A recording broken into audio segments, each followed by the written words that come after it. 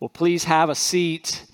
And as you do, would you please join me in Matthew chapter 28? We're in a series of messages talking about why we're unified as a church. And so we've been talking about the fact that we have a shared love for Jesus. And we have a shared confidence in the Scriptures. And now we're going to talk about how we have a shared commitment to the Great Commission. So as a church, we are united in a shared commitment to the Great Commission. We are united in this mission together. Now, a church can quickly move into disorder and disunity if they ever happen to lose the reason for their existence. Ken Blanchard, a business leadership guru, once wrote about his father and why his father quit the Navy at the rank of captain before becoming an admiral. So he asked him, "Dad, why did you quit the Navy?" And his father's response was this: "Ken, I hate to say it, but I like the wartime Navy better than the peacetime Navy. Not that I like to fight, but in wartime, we knew what our purpose was and what we were trying to accomplish. The problem with the peacetime Navy is that nobody knows what we're supposed to be doing. And as a result, too many leaders think their full-time job is making other people feel unimportant." So a lack of clarity can descend an organization into dysfunction and disunity. So maybe you've heard these questions before. These have been around for a while, but do you see the church more like a cruise ship or a battleship? Oh, a cruise ship is very different than a battleship, isn't it? And a cruise ship is all about you when you're the person on it. You're just going along. It's your vacation. And you're going to judge the quality of the cruise by how well the staff of that ship treated you. Did you have a very contented, enjoyable time? That's not the picture of a church. We're more like a battleship where nobody's along for the ride. It's not a cruise. Everybody has a battle station. There's something we're to do. There's a cause bigger than any one of us that we're all rallying to. Somebody's improved that illustration. They said, well, how about this, that the church is more like an aircraft carrier, that we're launching ministry and missions out from ourselves. I think it's a fine one. Then I came upon this one this week. Somebody said this, and they asked this question: do you see the church more like a clubhouse or a lighthouse? We'd say, oh, we are a lighthouse. We are a battleship. We're an aircraft carrier because we certainly have a mission. And so I have us here in Matthew 28 where Jesus is going to tell us very clearly, until he comes again, what is the mission for the church. So Matthew 28, let's pick up together verse 18. "And Jesus came and said to them, all authority in heaven and on earth has been given to me. Go therefore and make disciples of all nations, baptizing them in the name of the Father and of the Son and of the Holy Spirit, teaching them to observe all that I commanded you. And behold, I'm with you always to the end of the age." So what is the mission? They're in what we call the Great Commission. Here it is. The mission is to make disciples. He said, go and make disciples. So what is a disciple? Well, first of all, a disciple simply was what the first Christians were called. Remember, it was in Acts 11 we're told this, that in Antioch, the disciples were first called Christians. So you had the original 12 disciples, and then everybody who believed in the gospel, well, they're disciples. They're following Jesus. And it was in Antioch where the term Christian started to be applied to people like us. But disciple is the first name for us. And a disciple is a devoted follower. In our case, a devoted follower of Jesus. D.A. Carson defined disciple this way: disciples are those who hear, understand, and obey Jesus' teaching. So let's pause here. Let me ask the question, does that term disciple fit you and the way you relate to Jesus? Does that describe you? Are you one who actually is following Jesus? You're hearing him. You're seeking to understand him that you might obey him. And Jesus tells disciples that their primary mission on the earth is this: go make other disciples. Note this, only a disciple can make disciples.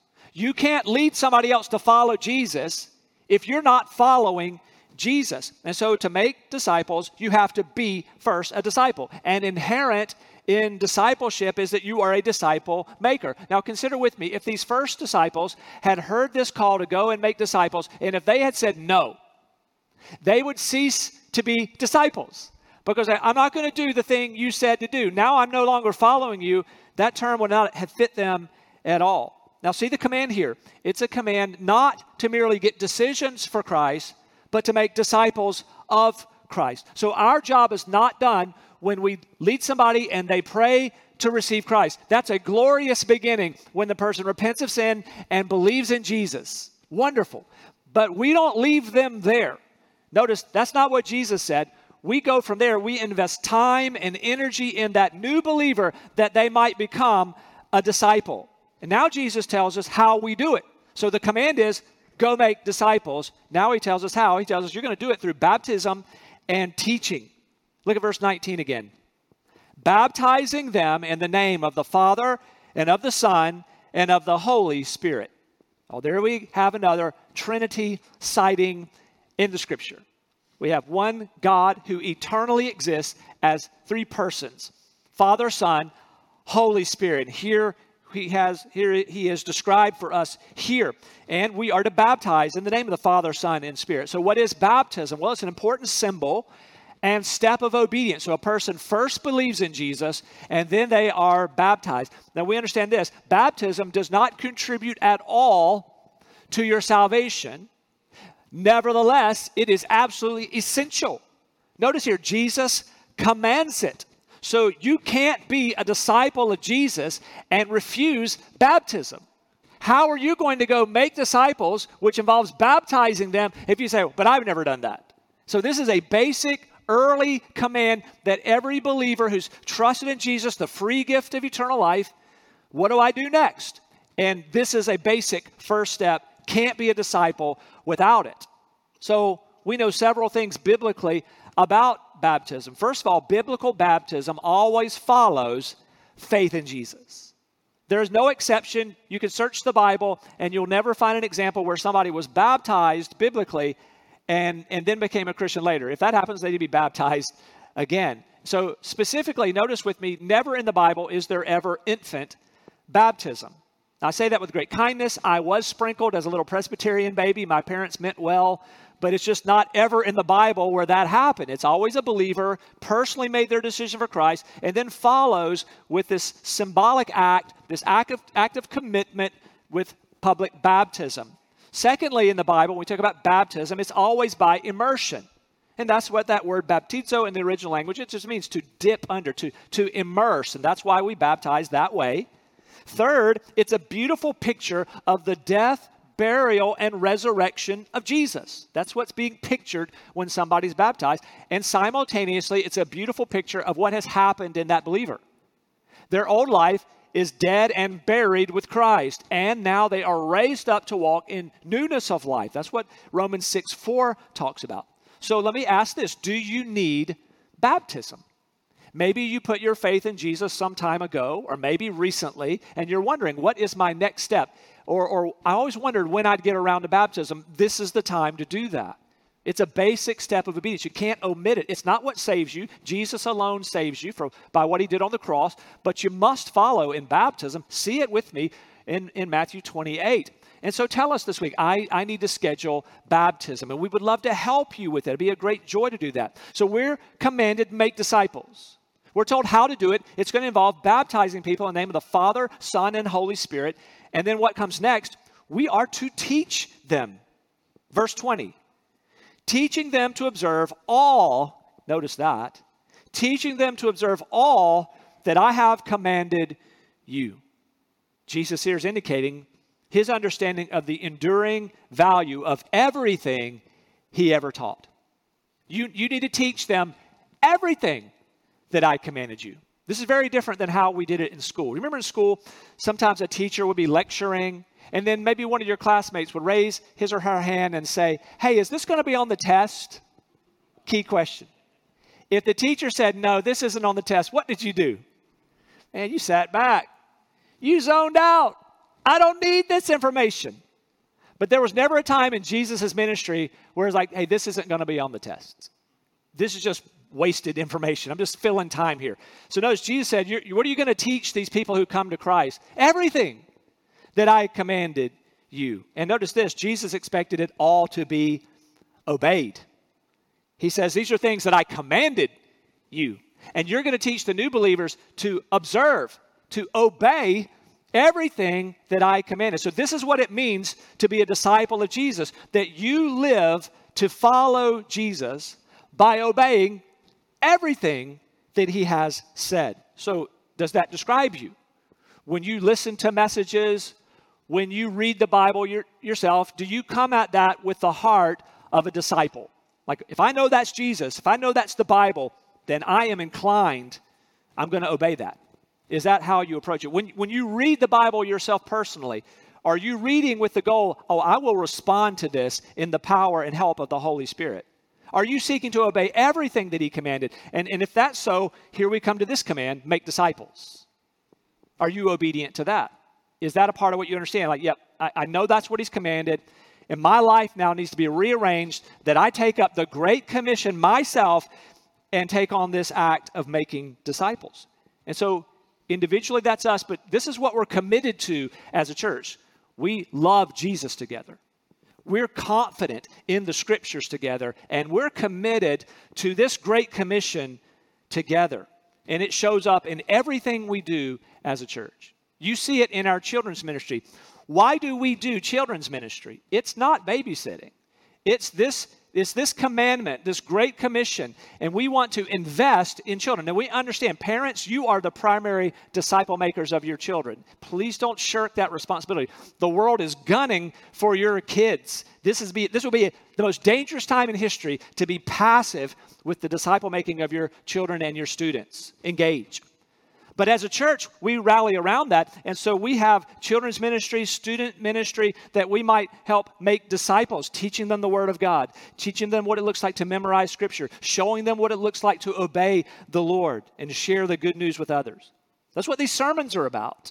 This is about discipleship, where we're exhorting each other from the Word of God. Hey, let's follow Jesus. These are discipleship moments. But also in our life groups. This is a critical step for all of our members, that I need to be in a life group where I'm with some other people, eyeball to eyeball, people who know my name and I know their name, and we're going to encourage each other to actually understand and follow Jesus together. That's what our grow group's about. We haven't really publicly talked a lot about those, but these grow groups are groups that have formed up kind of informally, maybe from within life groups or just a group of people saying, hey, let's get together, the four of us, maybe four guys or four women, and let's read something together, and let's spur each other on to read the Bible consistently, and how to pray, and how to share the gospel, memorize Scripture, whatever, a little more accountability, the idea of accelerating discipleship there. And then, of course, all of our outreach ministries are about making disciples. So understand, making disciples in obedience to the Great Commission, it takes intentionality.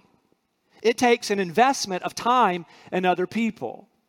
So one of our concerns is coming out of the pandemic, and isn't it nice to see that perhaps we're coming out of it? There's a light at the end of the tunnel, and so it's beginning to get encouraging here. And one of the concerns, though, that is who's going to come back and serve with us after the pandemic or in the weeks, months ahead? Who's going to come back? It's a bit of a concern. Because for many people, by necessity, you haven't been able to serve in many of the familiar ways. And so I hope you've looked at it like it's been a year sabbatical. Maybe some of our children's workers and student workers, you got a year to rejuvenate and refresh. But it's time, it's just about time to re-engage and to invest that time again in what God's called us to do. So be thinking about it, man, I've had a break. Enjoy a few more weeks, perhaps, whatever the time frame is going to be. But I'm ready. I understand the need, and I need to have a place. It's everybody to their battle stations coming soon, because we are committed to making disciples. So our mission is not merely to raise up church members. Our mission is not church attendance. If we can just get people to show up for church, that's not the Great Commission. That's a nice beginning, but it is to make disciples. So we're told what to do. Make disciples. We're told how to do it. We're going to be baptizing people, and we're going to be teaching them everything that Jesus commanded. And now we're told who and where we're to do it. Verse 19. Go therefore and make disciples, catch this, of all nations. So we're committed to do this right here in Richmond, but we're here and committed to do this at the ends of the earth. Acts 1:8, same idea. Jesus said, "But you will receive power when the Holy Spirit has come upon you, and you will be my witnesses in Jerusalem, in all Judea and Samaria, and to the ends of the earth." So as a church, we are unified because we are committed to the Great Commission, to carry that out locally, regionally, globally, in our neighborhood, but also among the nations. Now catch the word "go" here. And we don't need an explanation of the word "go." That's a word we know our whole lives, and we don't need to pull it up in the Greek. But if we do, we find things like this. To go means, it means this. It implies motion from the place where one is. To go away, to depart. Familiar word because it's so familiar. Let's just ponder that a second. There is a going. So we can talk about it. It's a participle, all that stuff. But certainly if we're to take it to the nations, it requires leaving where we are and going to where the nations are. And aren't you glad the first disciples obeyed that command? We're here today, all these years later, in a different part of the world, worshiping Jesus because the first disciples were obedient with taking it to others, making disciples, and here we are. Now we also embrace a global mission as a church. Now a common question comes up anytime you talk about missions. And certainly if you're one that God calls to go as a missionary, you will face this question, and we need to be able to answer it. Here's the question: why go overseas when there are so many needs right here in America? That's a question. Got to have an answer for it. Why go overseas when there are so many needs right here in America? We, first of all, agree there are so many needs right here in America. That's why we're supporting the North American Mission Board and that. That's why we're here, by the way, in America, to reach our neighbors. But here's the issue. Overseas, there is a profound lack of access to the gospel. People around you have access to the gospel. You know how I know? Because they're around you. Where you work, you are their access to the gospel. Where you go to school, you are their access to the gospel. Every place you go, people have access to the gospel through you. But there are parts of the world where many people don't have access. They don't know a Christian. There aren't enough of them maybe in a large people group to be able to impact it. So the IMB tells us that there are 7,070, catch that number, 7,070 unreached people groups in the world. In that 7,070, that's 4.5 billion people, we would say they're unreached. There are not enough believers in their massive people groups to impact them with the gospel. And yet we're told, go therefore and make disciples of all nations. That word nations is the word ethne. And so we're not just thinking about geographical boundaries of a particular country on our map, but we do know this. Within each of those countries, there are nations within them. There are people groups within them. So just one example is Uzbekistan. So in Uzbekistan, we would find that on the map in Central Asia. But in Uzbekistan, there are Uzbeks. We would expect that. But there are also Tajiks. There are also ethnic Koreans there. There are Russians there. There are Jews there. There are Gypsies there, and more. So yes, the map, somebody has to go there. And then there are people groups within there that need the gospel. How about India? India is so diverse. Hundreds and hundreds of people groups just within India. In fact, in all of South Asia, they tell us that there are 863 unreached people groups just in South Asia. So you have people broken up into different groups. So you have people who are Hindus, and they see themselves as separate from the Muslims, who see themselves separately from the Sikhs and the Jains and the Buddhists and the tribal religions. You hear the diversity there.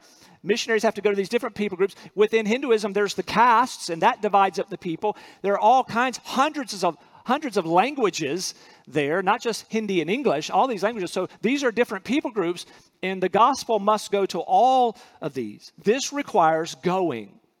And when our missionaries go, they go with an incarnational approach. What does that mean? So when we talk about Jesus coming from the glories of heaven to earth, we call that the incarnation. Jesus took on flesh to dwell among us. Well, this is what missionaries do when they leave the familiar of the United States and they go to another country. They are going with an incarnational approach. It means I'm moving from where I live to where you are because you need Jesus. I'm going to learn your language. And what an investment of time and energy that is. because you don't have to learn English to come to Jesus. This didn't start in America. This started in the Middle East. We're glad it came here, but we're taking the same Jesus to you, and we want to bring it in your language.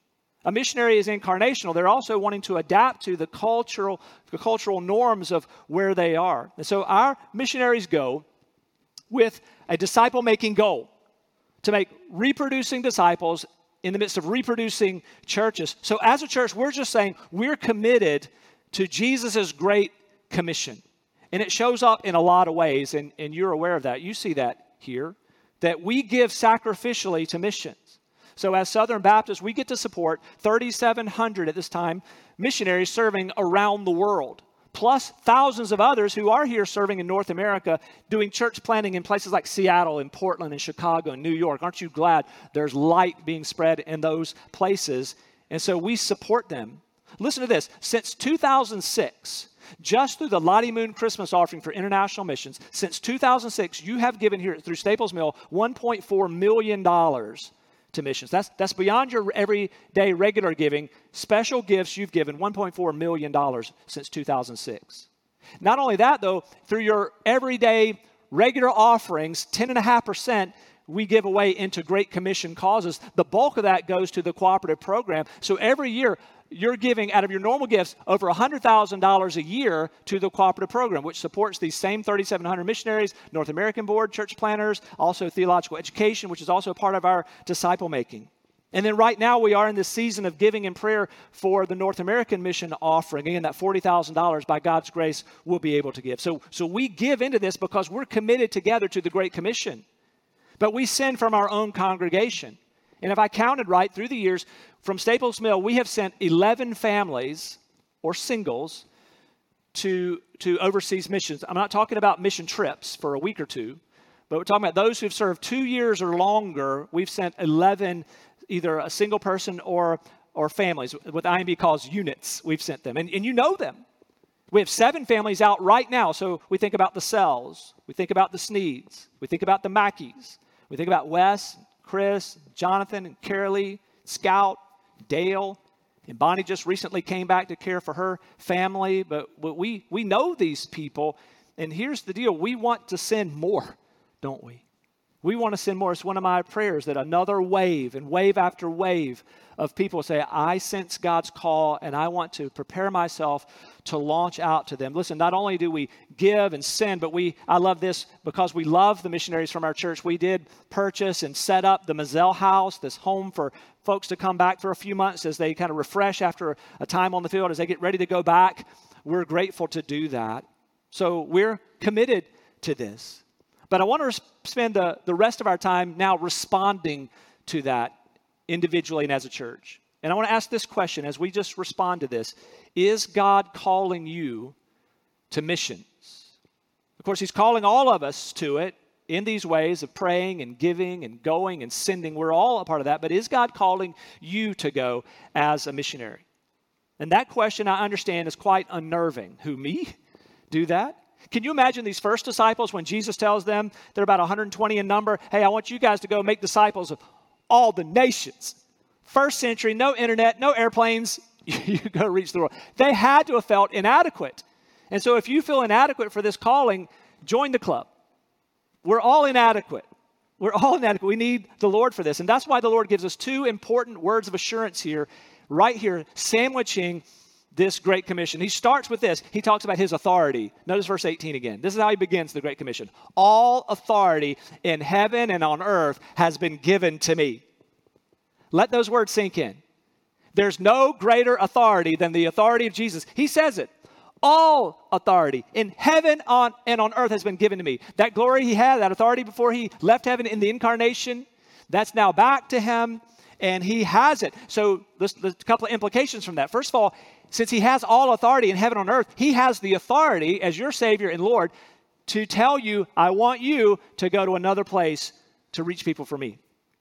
You know, who has the authority to tell me where to relocate? He does. All authority in heaven and on earth. Secondly, when God calls you to go to a place, you think, man, I'm just little old me. I mean, who am I to go into a country, even a country that doesn't allow missionaries? How am I supposed to go in? You go with the authority of Jesus. All authority is his. You'll go in humbly, you'll go in carefully, but you'll go in boldly because he has all authority in heaven and on earth, and he's the one calling you. But I love it. He ends the Great Commission with another word of assurance. His authority first, now his presence. Look at this at the very end. And behold, I'm with you always to the end of the age. So when he calls you, he doesn't just send you out there. He goes with you. You go in his power, and that will lead to confidence, even though you feel very inadequate. I've been reading in these days Adoniram Judson's biography, To the Golden Shore. I'm about halfway through it, loving it. And I'm so inspired by so many things I'm reading about him. He was the first American missionary to go out. And he actually became a Baptist while he was on the ship heading over to do this work. He became convinced about baptism like we were just talking about. But so impressive, his confidence. Listen to this now. And I've just picked one excerpt from the book to read you. Because this is how he asked for his wife's hand in marriage. And so his wife, the woman he wanted to marry is named Nancy. She's quite young. This is in the early 1800s. And here's how he asked for his wife's hand in marriage. He says to the father, I have now to ask whether you can consent to part with your daughter early next spring to see her no more in this world. He was called to missions, and he wanted to take Nancy with him. He continues, whether you can consent to her departure to a heathen land and her subjection to the hardships and sufferings of a missionary life. Whether you can consent to her exposure to the dangers of the ocean, to the fatal influence of the southern climate of India, to every kind of want and distress, to degradation, insult, persecution, and perhaps a violent death. Can you consent to all of this for the sake of him who left his heavenly home and died for her and for you, for the sake of perishing immortal souls, for the sake of Zion and the glory of God? Can you consent to all this in hope of soon meeting your daughter in the world of glory with a crown of righteousness brightened by the acclamations of praise which shall resound to her Savior from heathens saved through her means from eternal woe and despair? Quite a letter. There's a guy who knew, I've been called to do this by the authority of Jesus, and he's going to go with me, and I'd really like Nancy to come with me as my bride. And guess what? The father of Nancy said yes. He showed great faith himself. We go in his power. Again, Acts 1:8, but you will receive power when the Holy Spirit has come upon you, and you will be my witnesses in all these places. So his presence, his authority is the answer to our fear and our sense of inadequacy. And missionaries do have fear, and they overcome it in these things. So maybe right now, as we just consider, is the Lord calling me? As you're considering, is the Lord calling me? You might not even want to ask him because of fear.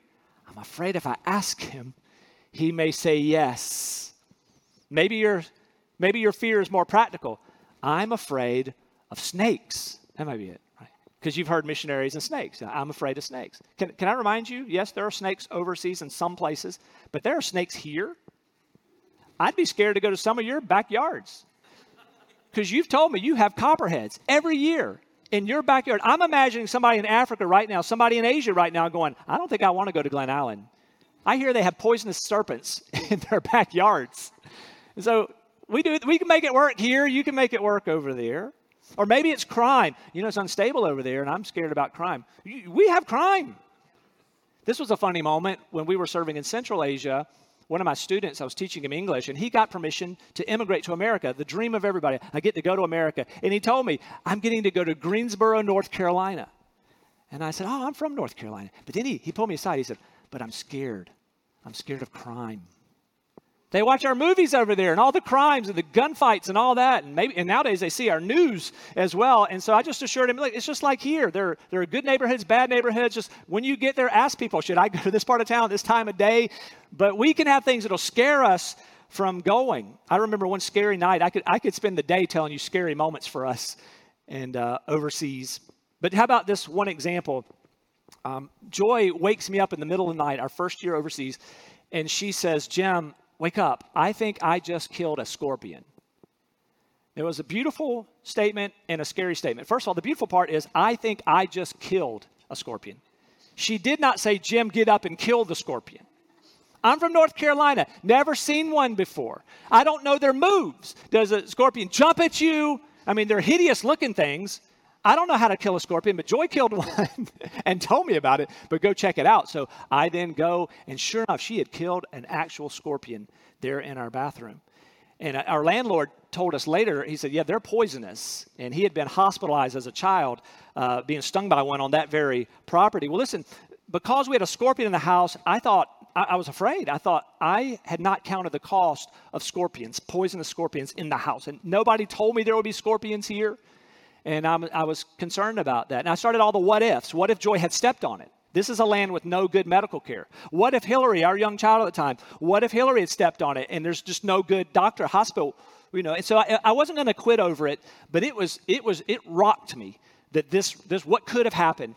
But here's the blessing. We didn't tell family yet, but Joy's sister up in Northern Virginia sends us an email. She said, you'll never guess what happened this weekend. She said, we had a snake in the bathroom. Flooding in the area had 4 snakes. We had a snake in our bathroom. And that was such a blessing to me because I thought, where am I going to run? I'm going to run from a scorpion. There could be a snake in my bathroom here. The other part of the story is we never saw another scorpion. Our teammates never saw a scorpion. My students that I taught there, they'd never seen a scorpion in their house. They're like, where do you live? They asked me. I'm glad I didn't run from it. It was just kind of a fluke thing that God allowed. But listen, there are fears. But let's not let fear determine whether or not we're obedient to the Lord. Consider his authority, all authority in heaven and on earth. And when he calls, we say yes. And the promise that he'll be with us. And can I remind you this? We won't be actually physically be with you the whole time, but we're with you. Here we're talking about missions. This is not uncommon for us. We think of, pray for the missionaries from our church all the time. Every day in my life, in my office, there are pictures around on the table. That Thursday night prayer team faithfully prays. You won't be going alone. You'll have a church family committed to the Great Commission going with you. So whether God calls you to a distant jungle or to a mega city, trust him and go make disciples. And by the way, it's not all jungles and snake-infested areas. God could call you to a mega city, increasingly so. Cities like Taipei, Singapore, Bangkok, Jakarta, Calcutta, Mumbai, Bangalore. Places like Tashkent and Dushanbe and Karachi. Places like Tokyo and Kabul and Krakow and Lima and Beirut and Baghdad. There are cities all over the world where you could go to make disciples, going in his authority. And so let me end with this. Why are you here? Have you asked God, do you want me here? Or do you want me to go somewhere else with the gospel? Because it is your command, and I'm to observe everything that you have commanded. So why are you here? Are you sure this is where God wants you? Joy and I had to test this again just within the last 2 weeks because we got an email from the folks serving in South Asia telling us something I mentioned. Now, here's the answer to this. God called us to stay right here. So just the end of the story is not, and I'm announcing. No, there's nothing to announce. Right here, committed to the Great Commission to continue sending and equipping people to do this. But we had to ask the Lord anew because here's the email I got. And it didn't just come to us, but others who had also served in South Asia. But listen to this. This was a sobering moment when I read this. We need more missionaries to join us in the task of South Asia. With your previous experience in South Asia, you are already fitted for this task. Would you consider returning to the field? That was a whoa moment. I mean, I'd prayed about it before. You're willing to do whatever God wants. But this is the first time in 15 years since leaving the IMB that here's a direct ask. Would you consider returning to the field? Would you at the very least pray and consider this opportunity? Then they continue. We are ready to talk with you about what this could look like. If now is not the time, would you be an advocate for the people of South Asia? Would you meet with a family from your church, a student or a professional who may be interested in sharing the good news around the world and ask those potential future missionaries to join us in South Asia? So God affirmed right here, but I'm doing the second part of that right now. We're not doing it over coffee, but let's do that too. But I'm letting you know there's needs all over the world, but our brothers and sisters serving in South Asia, they have a crying need for more workers in that part of the world among 1.8 billion people. And so offer yourself to God wherever he wants to use you. But here or there, we must make disciples. And so let's pledge again to each other and to the Lord that we will remain unified in our shared love for Jesus, our shared confidence in the Scriptures, and our shared commitment to this great commission. Let's tell him, Lord, we will be rooted in your truth, and we will reach in love until you come again. Let's pray together.